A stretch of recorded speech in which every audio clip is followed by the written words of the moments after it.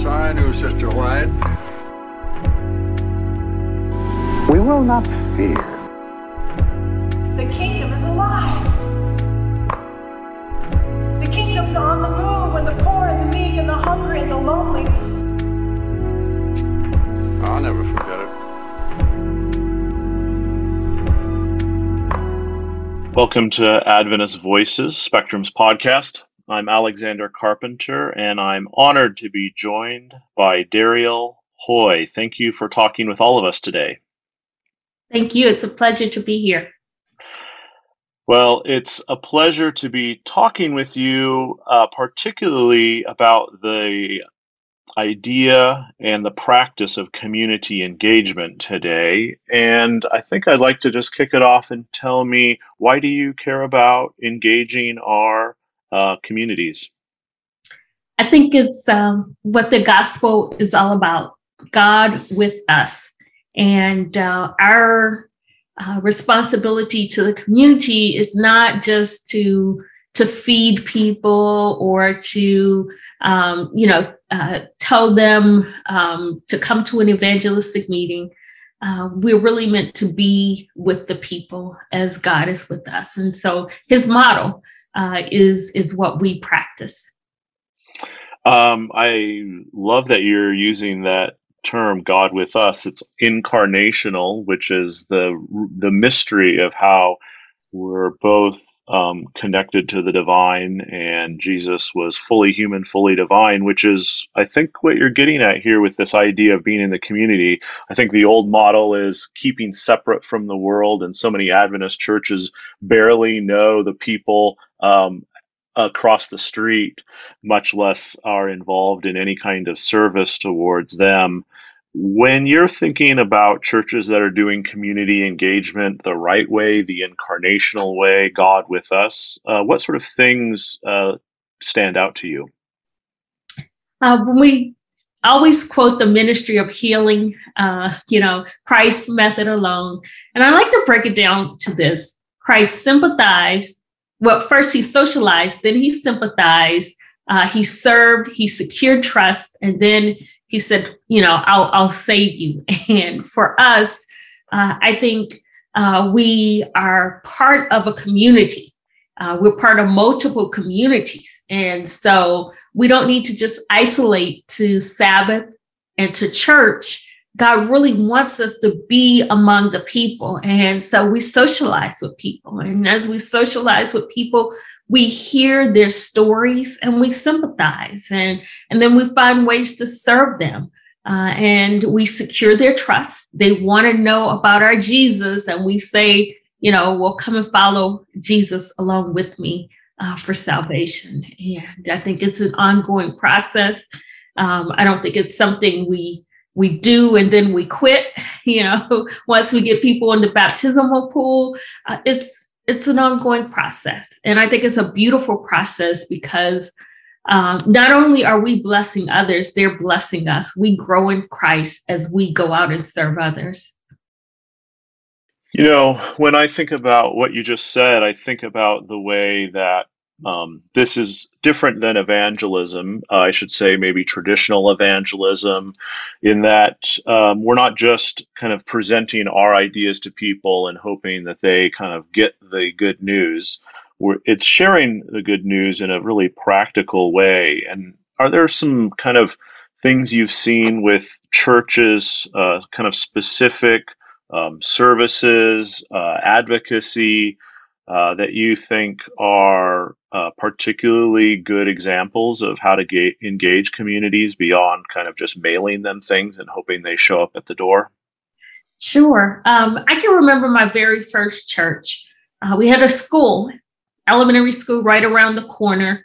And me and a couple of members, new pastor, just wanted to get the lay of the land. We stopped by the school, we meet the principal, and he knows the community. He knows my members. He's taught their children. And we have a conversation, and I make an appointment, and I come back, and he sits there and tells me all about my church. He knows my church better than I knew my church. And he says, so here's what your church can do. He's like, I need alarm clocks. He says, I have kids who are getting their younger brothers and sisters up for school, either because their parents are already at work or their parents are addicts, and they need alarm clocks. And so I go back to my church and I say, hey, we got a wonderful way that we can get to know our community and serve our community. Let's get alarm clocks. And so we get those alarm clocks and we take them back over. And he goes, I never expected to see you again. And that was a shock to me that he never expected to see us again. And then he says, well, you know what? Our school really doesn't have a tornado shelter. And we're in Topeka, Kansas. And he says, can I have the key to your church so that if necessary, we can get the kids to someplace safe, your church basement? And I said yes. And I went and talked to my church and they were like, absolutely not. We were willing to go so far, but not all the way. And I think as churches that are really part of the community, we care about what's going on and we move past our comfort zones. And so the churches that I see doing community engagement the best move past what's tradition, move past what's the comfort zone, and they go out in uncharted territory. They do innovative ministry and they do what others aren't doing. So my motto is, in order to win the people no one is winning, we have to do the ministry nobody else is doing. And more often than not, that's compassion ministry. That's true compassion ministry. I like that. To win the people no one else is winning, we have to do what no one else is doing, to kind of paraphrase what you're saying there. And that really takes, I think, courage, the kind of courage that we talk about, I think, in church. Be more like Jesus takes a certain confidence that what we have to share is real to us. And I think community engagement is a good test for individuals and for congregations to really say, do we actually believe this? If we do, and we think that God is on our side, then maybe we don't have as much to fear as we think we do about getting out there. I think in where I live here in Northern California in Sacramento, I was part of some meetings that were happening at the Capital City Church, great kind of pastoral team there at the time. And, our community was really wrestling with some examples of police brutality. And so I was joining with the church that was hosting police and community members as they were sort of trying to understand each other better. And so I thought it was a really good example of community engagement that went to a little bit of a healing level, or an attempt to create space for advocacy. That can sometimes be a little scary for churches. Perhaps a church can help someone by giving food to them, but thinking about structural change it takes a very courageous church to do that sort of thing. Are there some ways that you think churches can kind of grow to have a larger public witness? Jesus, of course, didn't just help individuals; he overturned the tables in unjust parts of the civic and religious order. What inspires you out there as examples of community engagement at a kind of structural level?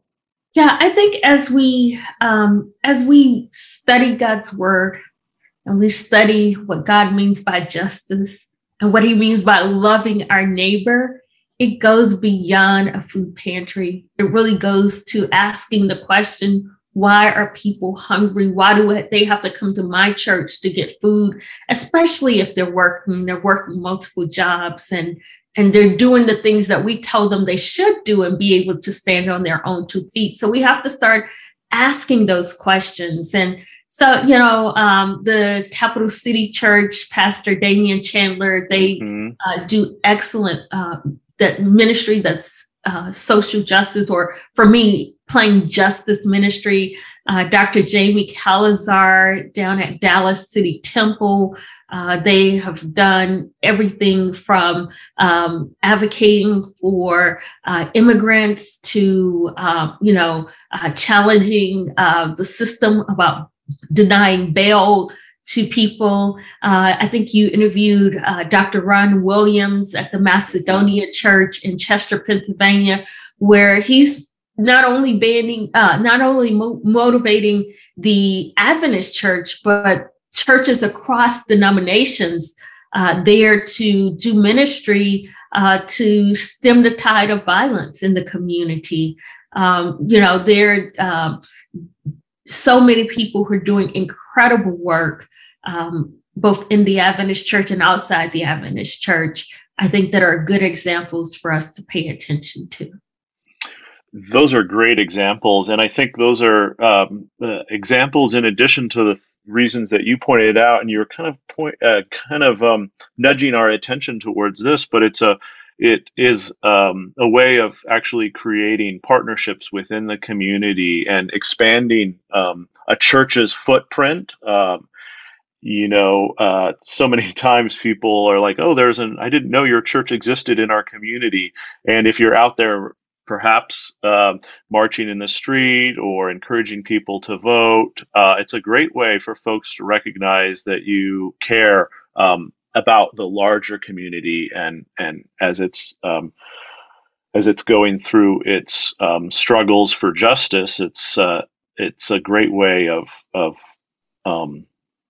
making friends in the Christian community and beyond. I was talking to a pastor recently who said that the Catholic priest preached in his church and mentioned the Adventist church as the only other church near them that was doing something for the community. And actually, some of those parishioners came over to the Adventist church and participated in one of their community engagement projects. I'm sure you're full of stories like that when you have pastors who are thinking beyond just the kind of traditional ideas of evangelism. I want to talk a little bit about you. You do communications for the regional conference ministries, and you are a pastor. You went to Duke University for a degree in public policy, so you know what you're talking about when we're talking about structural change and justice. And you also did your Master's of Divinity from Andrews Seminary. How did you decide to do what you do, and how did you end up where you ended up? It's kind of a long story. I grew up in post-civil rights Mississippi. I grew up a generation of folks who were learning across race lines how to get along, how to go to school together, how to live in the same communities. And I think I was blessed with a great classmates that we were willing to struggle with the issues of race that our parents struggled with, our grandparents struggled with, but I think we were on a different level. I grew up in a Christian home. Our family was Baptist.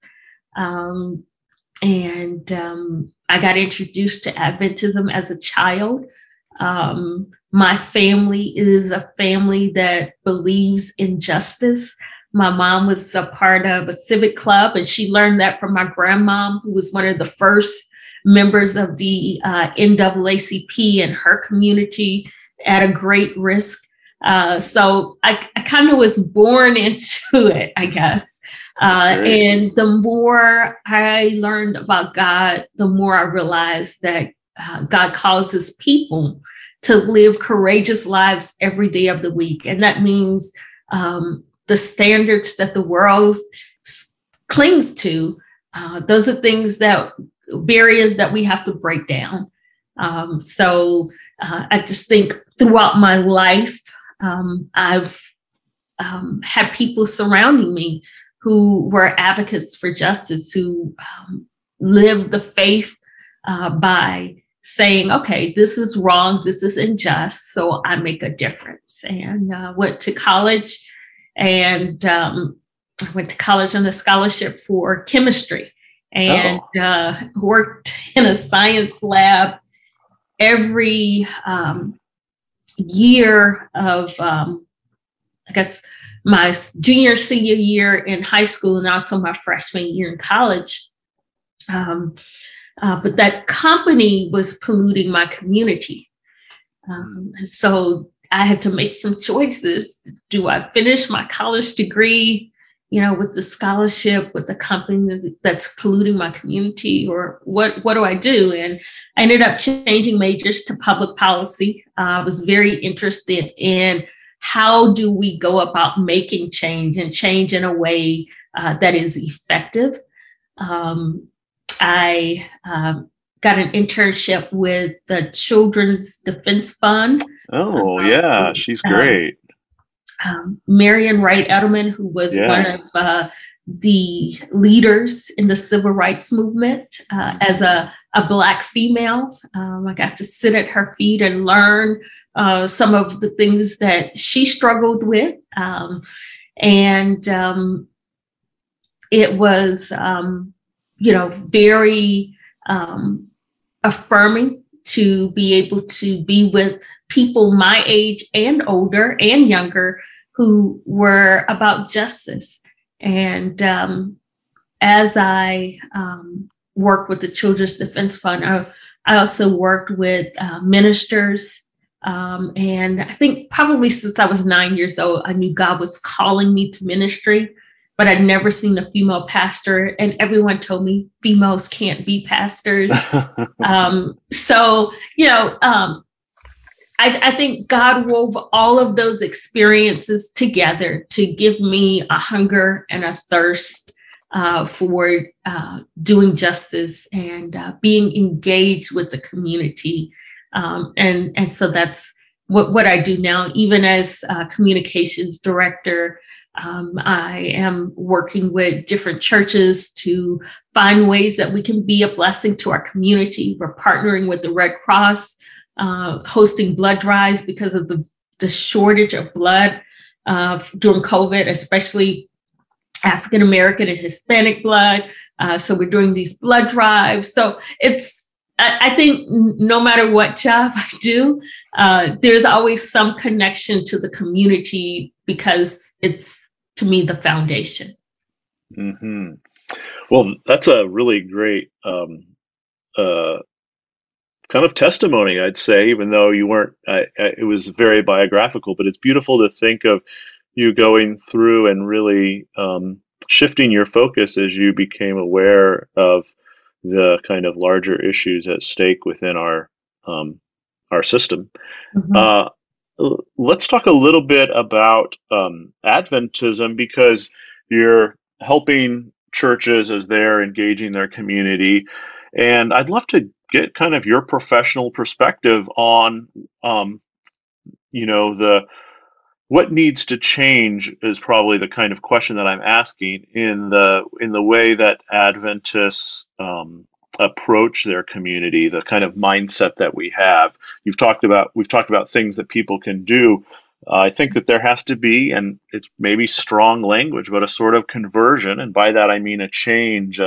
There's perhaps stages of conversion. So in this case, I think it's a way of really moving from, say, a personal understanding, okay, my sins are forgiven, to a level of conversion that says that there are national sins that we need to be dealing with. And I think racism is a great example of that. I think what we do to the earth is another example of that kind of sin. The sort of things that if we think of self, we think about, okay, is this benefiting me in some way? Well, yes, that's not bad, but we have to think about at what cost to our relationships. And so I'm wondering if you don't mind maybe preaching a little bit here. What do you see as the sort of conversion experience that Adventism maybe collectively needs to go through, at least to understand a little bit more about what it means to follow Jesus? I was just listening to an installation for a pastor this weekend, and the minister said, "You cannot talk about Jesus without talking about justice," and that doesn't happen enough, I think, in our pulpits. Absolutely. And I think it is, again, part of our theology. We don't have a fundamental belief that says to do justice. We don't have a fundamental belief that says to, engage with the community. But we do know that Jesus is God with us.